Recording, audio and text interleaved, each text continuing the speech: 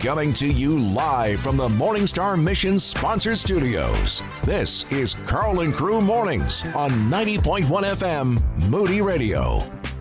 You know it's a Chicago winter when you wake up to currently 26 degrees and say, wow, this is the warmest. Balmy. It's been in weeks.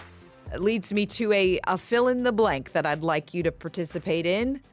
You know it's a Chicago winter when... How would you fill in the blank for that one? You know it's a Chicago winter when... Fill it in. You know it's a Chicago winter when you don't want to take your car to get a car wash because you know it's just going to get salty the next day. That's a good one. Very true. You know it's a Chicago winter when... I'm going to give a Carl and Crew prize pack on this one. I'm going to pick one answer to be our winner. But if you got maybe a funny or clever or a very Chicagoan way of responding to that, text us 312-274-9624. You know it's a Chicago winter when... Text your answer to 312-274-9624. It's like coffee, but for your ears. You're listening to Carl and Crew Mornings. I'm cracking up at some of these answers. I asked you to do a fill in the blank. Young Thunder said, just kind of offhand. Yeah, it's really a quite balmy, much warmer than it's been in a couple of weeks this morning. And it's like a nice 25 degrees 25 outside. degrees. So that led us to this fill in the blank question. You know it's a Chicago winter when... Oh boy, got some. It's funny. This one came in quite a bit. You know, it's a Chicago winter when the lawn chairs, yard decorations, and anything else you can grab is out in the street claiming dibs on a parking spot. That one was probably, or some form of that was the most popular answer. And that is I don't know if other cities do that. But that's a funny Chicago thing where you drive around after a big snowstorm and you see that people have put lawn chairs, buckets, brooms, shoes. It's my spot. Clothes, anything that you can find to like claim, hey, I shoveled this thing out. I want it to be there when I get back. That's fair. You know, it's a Chicago winter when the temperature is above freezing and you see people start wearing shorts and sandals. Definitely seen that. You know, it's a Chicago winter when... you don't see the sun. Yeah, unfortunately. When you see chairs in the street saving your parking spot, 1278. This one made me laugh. Hit home too hard. You know, it's a Chicago winter when the Bears are no longer playing, but other teams are in the playoffs. Oh, ouch. Ouch. Yeah. As promised, I am going to pick at random a winner of the submissions to get a Carl and Crew prize pack. You will know if you won if you get a text message from us. Coming up, though, the story behind a really well-known ministry, the lesser-known story, I should say, behind a well-known ministry, Compassion International. Coming up. Boom Crew, celebrate what God is doing in you.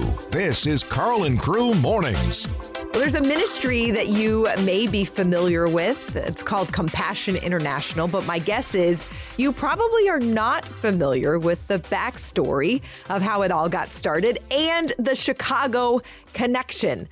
Matt Braunlwy joins us right now. He co-authored a book with Eric Wilson that tells a relatively unknown to many story about how Compassion came to be. First, Matt, start with the Chicago connection. The guy who started this was a Chicago pastor. He was, yeah. Everett Swanson was his name. He grew up in Sycamore, Illinois. He ends up in Chicago at Central Avenue Baptist Church, where he's a pastor for 6 years.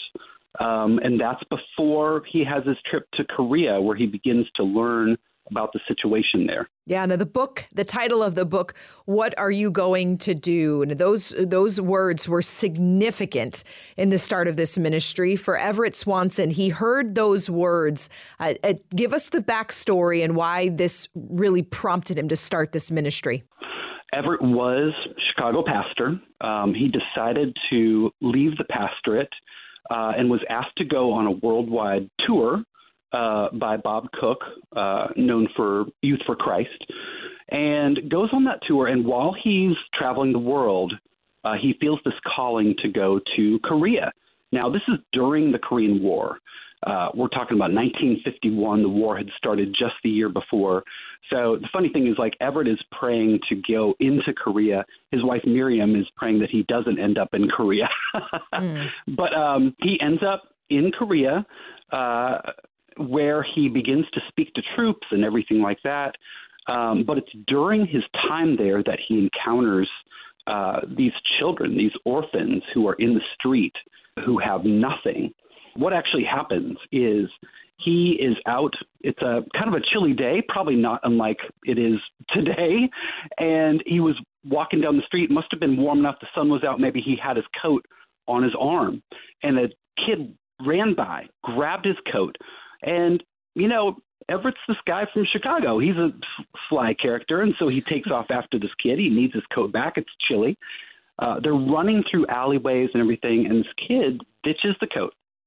Everett walks up, he picks up the coat, and underneath is this shivering little child. He's shocked, of course. He runs, he gets some food, he gets some soup, he gets some blankets, he comes back and discovers that it's not only this one child, that it's dozens of children that have been orphaned. Many of them don't even have shoes on their feet, and he's just struck by this. So, and then it's a time later that he's actually coming back to America from Korea. And a Korean pastor talks to him before he boards the plane and says to Everett, you know, now that you've seen the tremendous need and opportunity, what are you going to do? Wow. And so out of that question was born the ministry that today we know as Compassion International. It's been around for 70 years. Today sponsors over 2 million children all over the world, providing meals, education, vocational training, Bibles, letters, support, most importantly, in the name of Jesus. This isn't just charity work. How important was it to the heart of the founder, Everett Swanson, that this not just be a handout, but that there really be the hope of Jesus Christ attached to it? Yeah, I mean, Everett started as, you know, somebody who loved to speak to people. He was an evangelist. We know, kind of looking at kind of his earlier life, that he modeled a lot of his ministry after Billy Graham. So that was kind of the path that he was on. You know, when he was in Korea at first, during his first trip there, he was speaking to large groups, sometimes 10, 15,000 people at a time. So he was very used to speaking to people about the good word. You know, that was definitely something very near and dear to his heart. And then it wasn't until he began to see this plight with the orphans that he began to kind of adjust what this vision might look like. And he knows that, you know, the Bible calls for people to care for orphans and widows.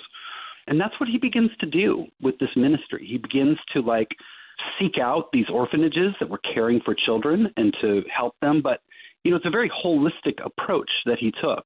It wasn't just the felt needs of the kids, although he knew that was very important. Right. He also knew that it was important to look after their spiritual needs. And so these children had a curriculum that included spiritual learning and, you know, being able to hear passages from the Bible and learn what happened you know, around them with all that. So there was a very deep focus on the spiritual needs of these children. We've got Matt Braunlowey with us right now. He co-authored a book with Eric Wilson, What Are You Going to Do? It's the inspiring story of Everett Swanson and the founding of Compassion International. Coming up, Everett, we're going to ask the author, how did Everett discover this sponsorship model that is now so common? And what obstacles did he encounter when he tried to bring Americans in to support this work in Korea? More coming up. Start your day with a boom. You're listening to Karl and Crew Mornings.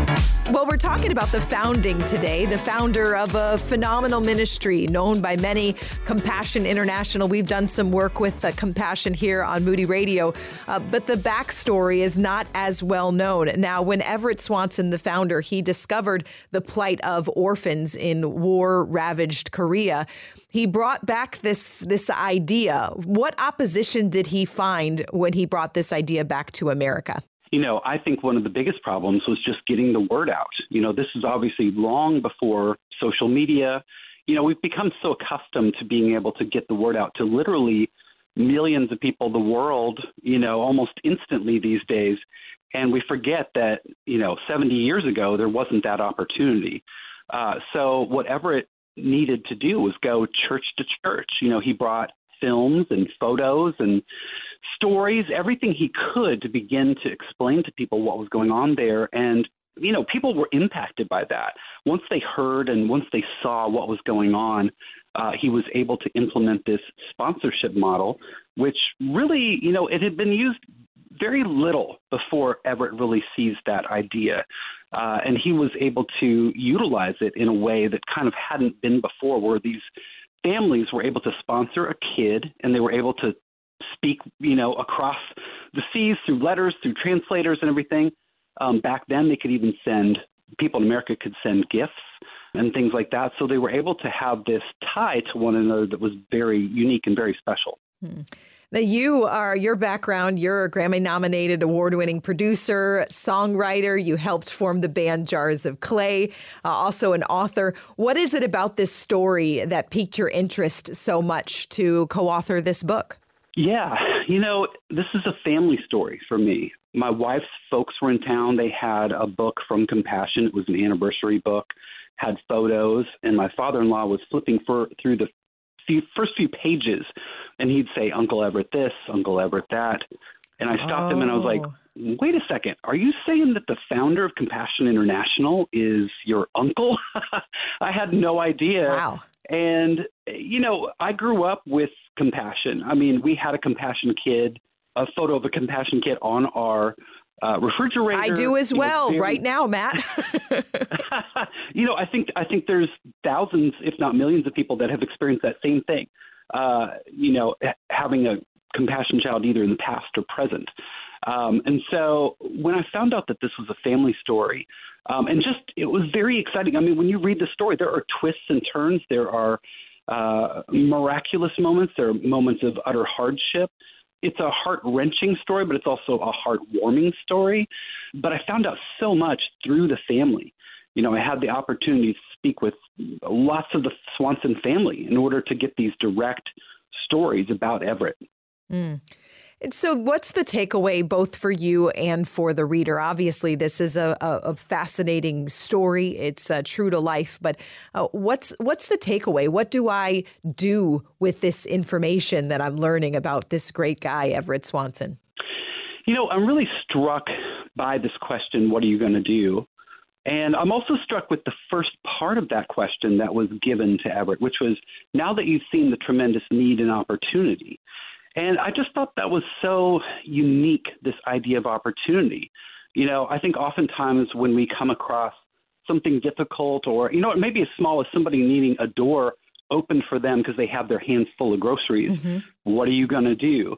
But I think the idea that it's an opportunity, this is an opportunity for us to reach out, to show love, to express connection. I think that that's just a tremendous takeaway, that these hardships that we see in life are actually opportunities for us to connect. The book is called What Are You Going to Do? Eric Wilson and Matt Braunlwy, who is our guest this morning. You can find it at moodybooks.org, moodybooks.org. Great work, Matt. Thanks for joining us this morning. Thank you so much. Coming to you live from the Morning Star Mission sponsored studios. This is Carl and Crew Mornings on 90.1 FM Moody Radio. 8:05 here on this Monday morning. This is Carl and Crew. A couple of staffing updates for you. Not really staffing, but team updates for you. Made it sound like someone was leaving. Yeah, staffing sounded way too dramatic. It did. Sorry about that. Young Thunder and I are in studio, so Thunder Alley in full effect. That's right. Here we go. Carl is still traveling in India.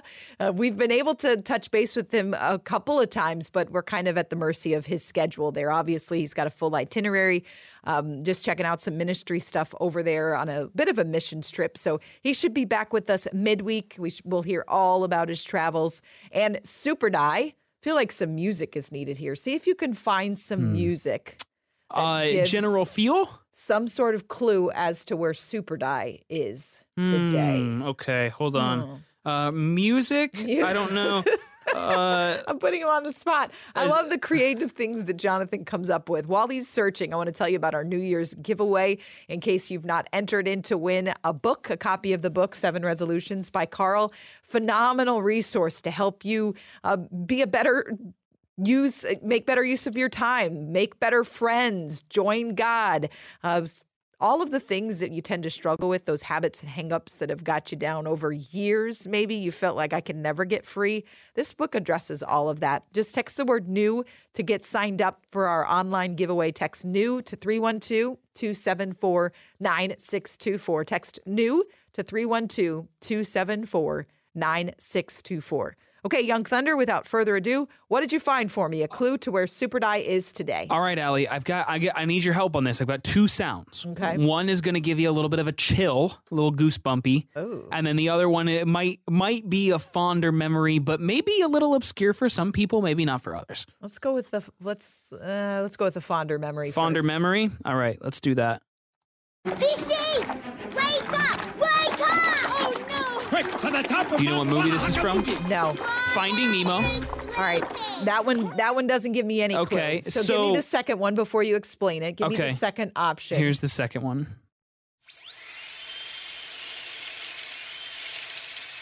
Young Thunder. Huh. What in the world? It's a dentist drill.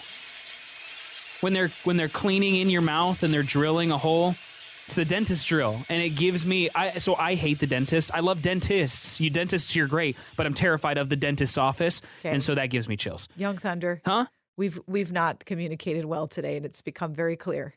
Oh We're no! talking about 2 totally different. I forgot. Okay. All right, Okay. you know what? It's live radio, so Super Die I forgot where missed. Diana was. Super Die missed on Friday because of the dentist. Yes. But Super Die's not missing today because of the dentist. That's so you're true. giving me these dentist noises, and I'm going, what in the I'm world? sorry. Okay, It's so okay. yeah, that's a problem. It's okay. I forgot that she Oh, wasn't boy. at the dentist anymore. She's not at the dentist. She was at the dentist on. I'm just going to go ahead and tell you because none of this is making sense to you.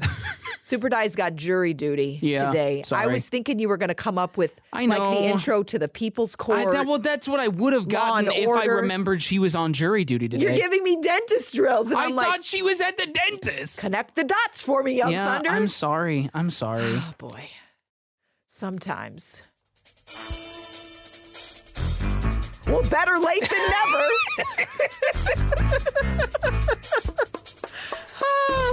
oh, boy. I'm sorry. Okay.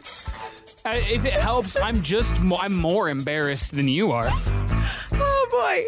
I pulled up dentist. She's at jury duty.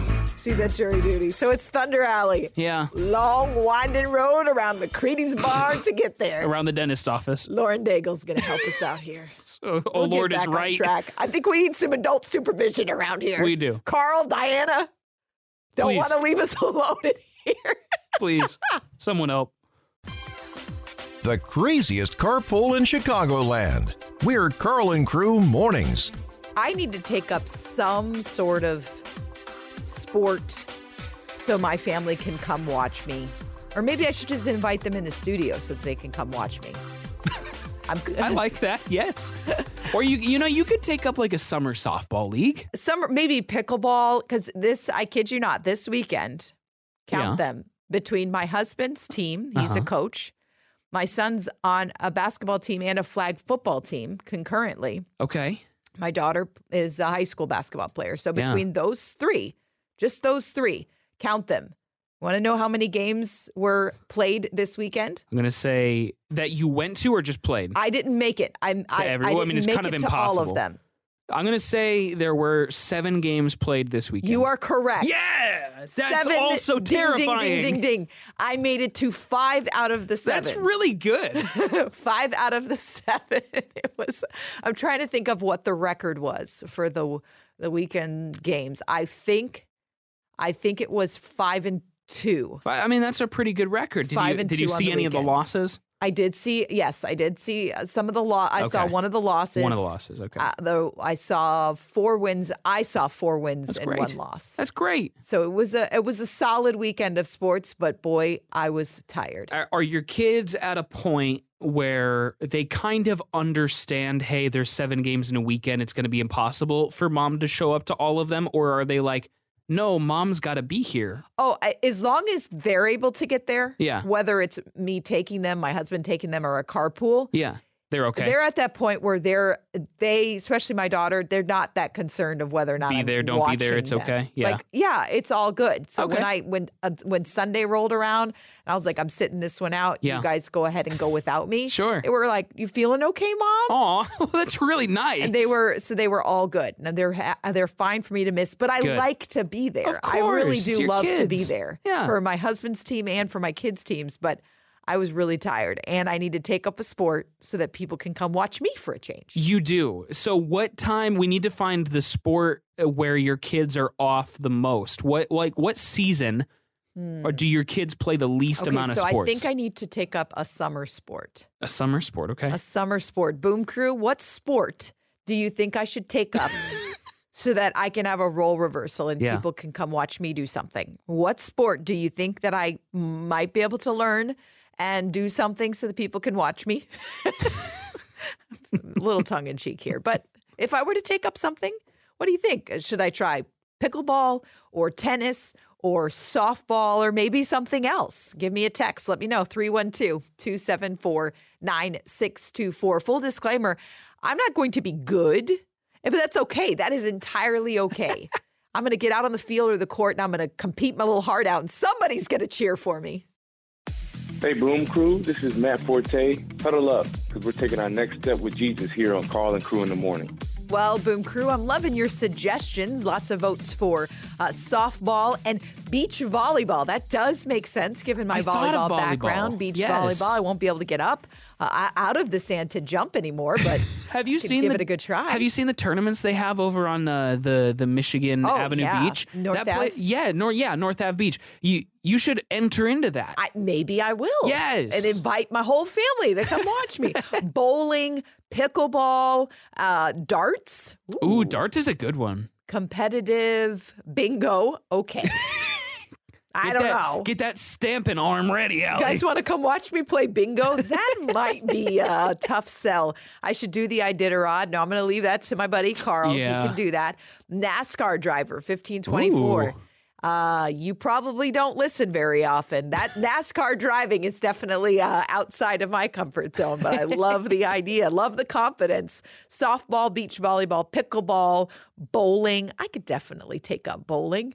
My high score is probably, if I reach the 3 digits, it's a great day. Oh, absolutely. I feel Usually that. somewhere in the 70 to 80 range. I get that. Yeah, absolutely. That's good. I don't do it enough to be very good at it. I mean, bowling's hard.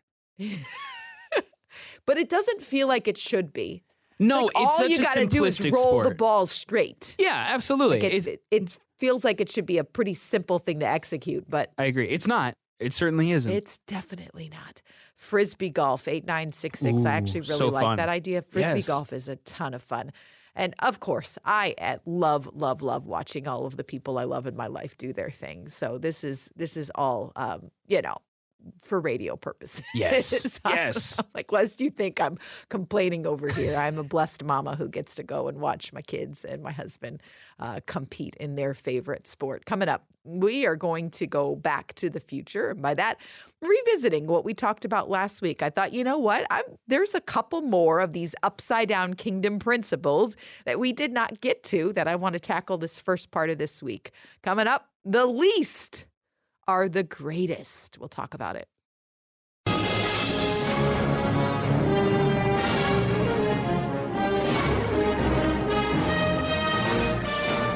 Help me make the connection, Young Thunder. We're going back to the future. Thank you. Thank you. I did say Back to the Future. Yeah, we had a great time last week talking about these upside down principles of kingdom living, that in Christ, the weak are strong. The foolish things are used to shame the wise. Do you remember a pop quiz? Young Thunder, do you remember any of the others? Those I gave you the first two. Yeah. How good did you listen last week? Come on, man. Weak or strong? I had a whole weekend. I don't. Here, you want to know the truth? Yeah. I'd have to check my notes to remember. Yeah, please. I'm embarrassed now. No, we had weak are strong, foolish things are shown to be wise, faith, we walk by faith and not by sight. And then on Yes. Freedom Friday, you have to die to live. Yes. Today we're tackling another one that is all over Scripture. And in different ways, there's some nuances to this one. The least are called great. I want to give you the setup. You see this in a couple of the different Gospels, but I want to take you to the Gospel of Luke, Luke 9. This is the setup for this is kind of interesting because Jesus is telling his disciples that he says the Son of Man is about to be delivered into the hands of men. So he's foretelling his own death. Yeah. They don't understand it. And then they immediately start arguing. Right after he tells them this, they start arguing. So who among us is the greatest? So like the timing of it is kind of hilarious. It is a little odd. It's almost like they weren't listening. Like he said something and you go, oh, yeah. Anyway, like, how about this? So they start arguing. Who's going to be the greatest? And it's like, guys, but we're so much like that. You can't. Yeah. You laugh, but you see yourself in it. That Jesus is so gracious and so patient with us. So it's Luke 9:46. An argument arose among them as to which of them was the greatest. But Jesus, knowing the reasoning of their hearts, took a child and put him by his side and said to them, whoever receives this child in my name receives me, and whoever receives me receives him who sent me. For he who is least among you all is the one who is great. So they were looking at greatness from probably a standard that was probably similar to what the world might look at greatness. Yeah. Metrics of greatness in the world deal with level of influence, popularity, power, fame. Anything else can you think would be a metric of greatness that the world might look to determine least to greatest? Yeah, I mean, intellect. Yes. Physical strength, power, but positions of power, and then you have physical strength. I think those things can be it. Appearances, what somebody looks like. Yeah. I think all of those things can kind of show a greatness, but it's not really great, obviously, we know. And so they're sort of jockeying for position, trying to determine where they would rank in whatever order that they've created. And so Jesus doesn't even answer the question directly, but he sees their reasoning. I love that it says that Jesus knowing the reasoning of their hearts. So in them asking who was the greatest, he understood the reasoning behind the question. That this just wasn't like a informational type of question. This was an identity type of question. Where do I kind of fit in this pecking order? And so he grabs a child and he brings the child close and says, whoever receives this child in my name receives me. Whoever receives me receives him who sent me. For he who is least among you all is the one who is great. So a child, probably no surprise, children didn't have a real high standing. Right. In many ways, they still don't. Children are considered kind of less importance a lot of times. Yeah, less to be listened to be believed, to be followed, like you don't follow a child's lead most of the time. Nope. But he takes this child as an example. And so it's not even so much in that they should be like the child. It's that, are you willing to serve the child? That's who would be the greatest, is the one who would come low enough to serve a child, to serve somebody who's kind of low on the pecking order from a social standing. Humility is what's called for here. And we see that everywhere. I want to take you to James 4:6, but it says, but he gives more grace. Therefore, it says, God opposes the proud, but gives grace to the humble. It requires humility to come low to serve. Mm-hmm. So who is the one who is great? If it is the least among you all, who's the one who is great, who are the least? Yes, children, but beyond that, who are the least? Let's talk about that and how we can live out this principle today. Coming up. Giving hope directly from the source. We're Carl and Crew Mornings. So you want to be great. You want to have an impact. You want your life to count. You want to be significant. We all have that kind of hardwired in us, that craving for significance. We want our life to matter. Sure. You know, when we're dead and gone and with the Lord, we want it to have mattered that we ever lived, right? Of course. And so sometimes in this search for greatness and significance, we can easily fall into a worldly way of measuring that. And it can become about how many people we can reach, because we can even Christianize our attempts for greatness sometimes. Yeah, sure. Where we would say that we are humbling ourselves, but sometimes that flesh creeps in. Yeah. It's like, I really feel called to do such and such, but I'd like for people to be able to see me. Oh, doing absolutely. this. Absolutely. I had known people, I'm not going to give names, be anonymous. I've known people who said that they felt called to be a pastor, but specifically of a mega church. Okay. And my question to them was, why do you feel called to be specifically a pastor of a mega church? Now, I'm not saying that God can't call you to something calls like many that, people to that. but there are some who have erred in the sense of thinking that my impact, if I want to have an impact, needs to come from up front and it needs to be in front of a lot of people. Yeah.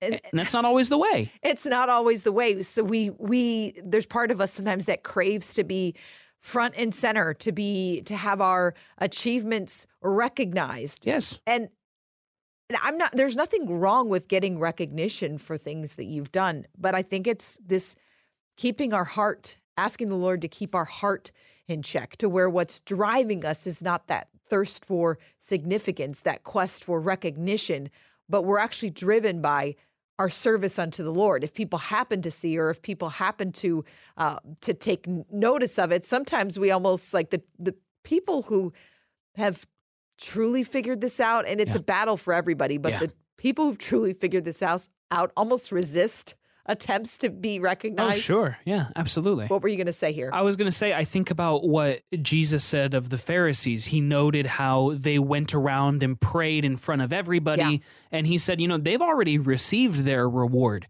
because they were seeking the attention of other people and the recognition of other people. And he said, so when you pray, don't let anybody know what you're doing. Pray in private. Pray to God, and your reward will be greater, because your aim isn't to be recognized, or should not be to be recognized by others, but to be seen by God and God alone. Yeah. Willing to serve a child. That's what he challenged his disciples with. Whoever receives this child in my name receives me. Whoever receives me receives him who sent me. For he who is least among you all is the one who is great. Well, one more passage of scripture, also out of Luke. This is a very similar, but with a slight twist. A dispute also arose among them as to which of them was to be regarded as the greatest. He said to them, the kings of the Gentiles exercise lordship over them, and those in authority over them are called benefactors, but not so with you. Rather, let the greatest among you become as the youngest, and the leader as the one who serves. You want to be great? Serve. You want to be great? Be a person who's humble. In the kingdom of God, that's the path. Everything you need to start your day right. You're listening to Carl and Crew Mornings. So you want to be great. You want to have a place of significance. Christmas time, my kids got a chance to be a part of the Christmas program at church. Our church does things a little different. It wasn't the traditional Christmas pageant kind of thing, but the young people got a chance to do a dance, a choreographed dance to a kind of an upbeat Christmassy type song. And so they learned, it was the teenagers like 6th to 12th grade. There was about 15 to 18 of them. They got to get up on stage and do this choreography. And so both of my kids were a part of it. My daughter, who is the classic firstborn type A daughter, diligently worked on her choreography. She had those steps nailed. My son, who is the classic younger brother, I'll practice a little bit. I get to it. But when he shows up on the day of the event, he was a little put off because my daughter was the one who was going to be in center stage in the front. And he was going to be in the second row. Sure. Slightly behind. Yeah. And he was one of the younger kids, so he wasn't going to like tower over the rest of the group to be seen. Sure, yeah. And he, who hadn't really cared to practice all that much, and was like, I feel like Gabby's getting all the shine. It's like, why didn't they put me in the front row? Why'd they put so-and-so? I really feel like I should have been in the front row. And I'm like, isn't that a lot like human nature? We have this thing, we don't really say it like that because we get a filter, and an 11-year-old boy doesn't have much of a filter. So in his mind was, why am I not being showcased in this Christmas program? That's not supposed to be about me, by the way. But I feel like I should be seen, and I'm in the back, and nobody can see that I can do the dance too.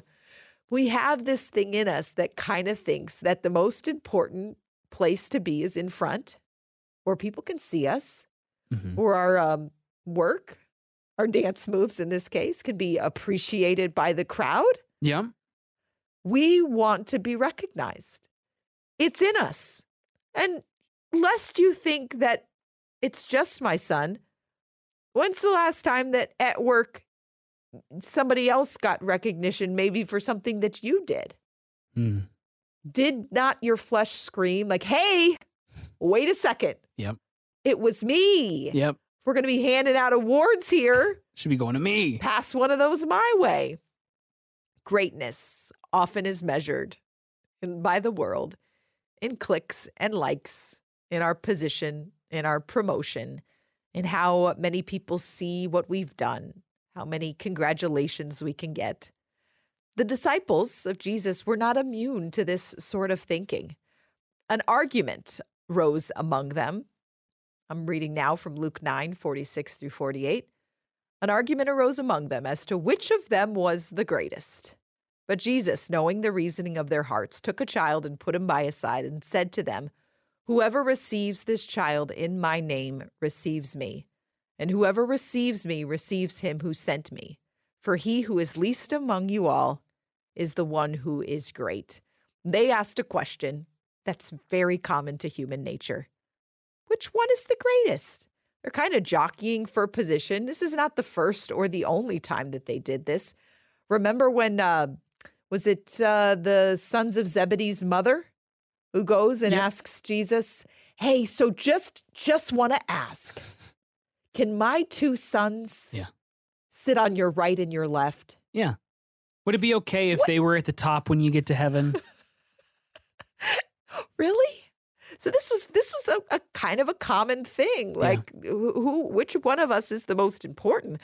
And Jesus doesn't answer the question directly. He knows the reasoning of their hearts. He understands the thinking behind the question. So he does a little illustration, kind of an object lesson for them by bringing a child close to him, a child who wasn't considered all that significant social standing wise. But he says, whoever receives this child in my name receives me, and whoever receives me receives him who sent me. For he who is least among you all is the one who is great. He links greatness to being the least among you. He links being the least among you as someone who's willing to receive or serve a child. He doesn't just say, be like this child. He says, receive or serve this child. You want to be great? Serve. You want to be great? Humble yourself. You want to be great? Don't think about how high you can go. Think about how low you can go. How low can you go? I thought about that too. I know. Limbo. I know. You were thinking it. Yeah, limbo, just like limbo. Greatness requires us to get low, to not think about the worldly metrics, but to humble ourselves. James 4:6 says this, but he gives more grace. Therefore, it says, God opposes the proud, but gives grace to the humble. So where are you at with this today? I know it's tempting to want to find your sense of self, your sense of worth by how many people see what you're doing. But let's get low. New to the show? Stick around for a while. We're Carl and Crew Mornings.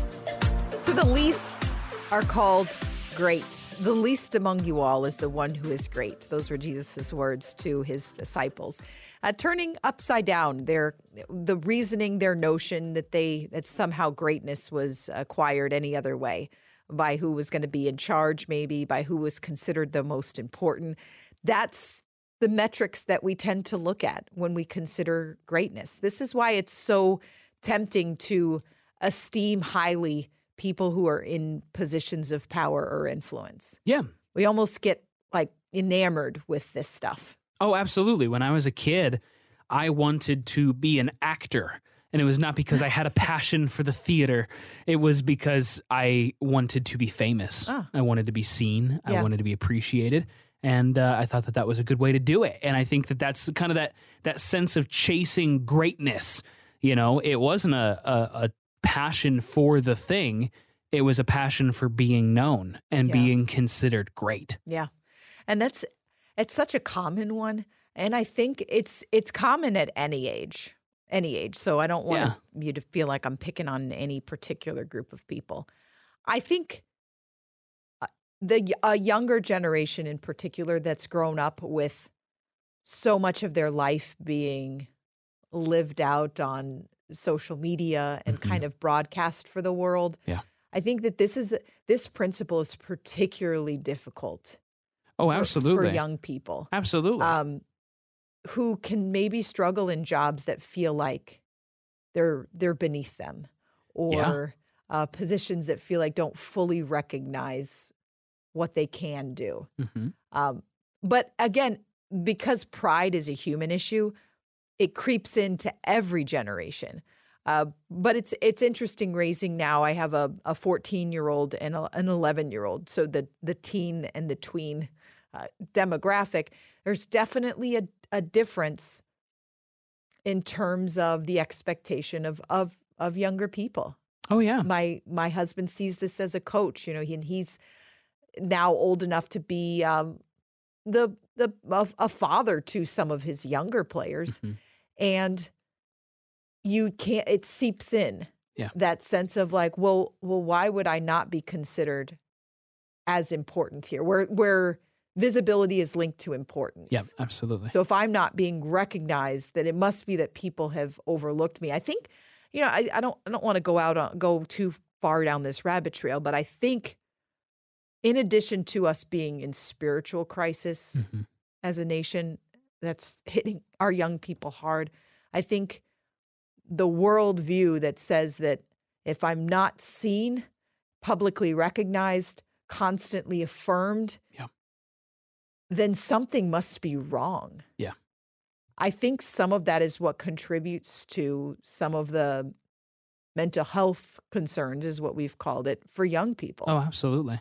Is that if I'm not seen as doing something significant, do I even matter? Have you ever heard people say, like, if it's not online, it didn't happen? Oh, or yeah. If it's not Facebook official, is how people used to say that. It's like, if people aren't seeing what I'm doing, then it has no impact. Does what I'm doing even matter? Yeah. You're right. It's a dangerous equivalent to make because it's not true. Yeah. I mean, there are so many people who go unseen. That's why we have like here at Moody every year they have an unsung hero award that we can make nominees for, because there are people who are around us every day that serve, that love, that take care of people that nobody sees. Yeah. It's not out in the spotlight, but it doesn't mean that what they're doing doesn't have an impact. And so the question of how do we live this out, and this is a constant one that I think it's good to grapple with, where we examine our heart and our motives. God calls us to sometimes do things that are visible. And so you could look at a job like ours, like a radio host, where we talk on a microphone every day, and by God's grace, people listen to this radio station. Yeah. But it's this heart check of, why am I doing this? Yeah, absolutely. You know, what is it that drives me and motivates me in this job? And or for you, what is it that drives you and motivates you to do the things that you do? And I think when we're willing to wrestle with where a little bit of pride can creep in, where a little bit of a desire to be great in the world's eyes, where that can creep in, and be willing to go to the mat and wrestle that down by the power of the Holy Spirit. I think that any advice that I could offer would be that, to don't run from things that God's called you to do because you fear that people will notice you. That's a false humility. Absolutely. That says I don't want to do anything that anyone could potentially think well of me because then I might become prideful. Yeah. Like I don't run from the calling and assignment that God's given you just because people might recognize you for it. Ask God to keep you humble and dependent on Him. Exactly. That's all I got. I mean, it's the most important thing because everybody can make an impact for the Lord and where He wants them to go and what He has for them. And some people that's more behind the scenes, and for some people that's more up front. Preachers and radio hosts, Christian radio hosts and Christian personalities, we struggle with wanting to be known or seen. I'll speak for myself. I do. Sure. I've struggled with that, but at the same time, I wrestle with I know God has called me here. I know He's told me, Jonathan, I can grow you the most by you being here. So this is where I want you to be. Yeah. And I have to take that to Him saying, okay, Lord, I'm struggling. I have a little itch in me that wants to be known, wants to be heard. And I've got something to say I've got something to say, but that isn't what you want me to have right now. This isn't the mentality you want me to have. This isn't the space you want me to have right now. Help me to be humble. Help me to sit back. Help me to say what I need to say, but do it with my eyes on your glory, not on my own. And so it's how we examine our own motives, and then it's also how we look at other people. So if you can't help but to have like a ranking where you think that the pastor's the most important person in the church, that the pastor's the greatest, and that somehow there's a hierarchy that goes down from there, not so. The least among you all is the one who is great. So the person who's in the back, never seen, serving the children would be called the great one here. Yep. So better believe it. Promised you one more passage of scripture, Luke 22, 24 through 26, also draws this sharp contrast. A dispute also arose among them as to which of them was to be regarded as the greatest. He said to them, the kings of the Gentiles exercise lordship over them, and those in authority over them are called benefactors. But not so with you. Rather, let the greatest among you become as the youngest, and the leader as the one who serves. The leader as the one who serves. That's the path to greatness.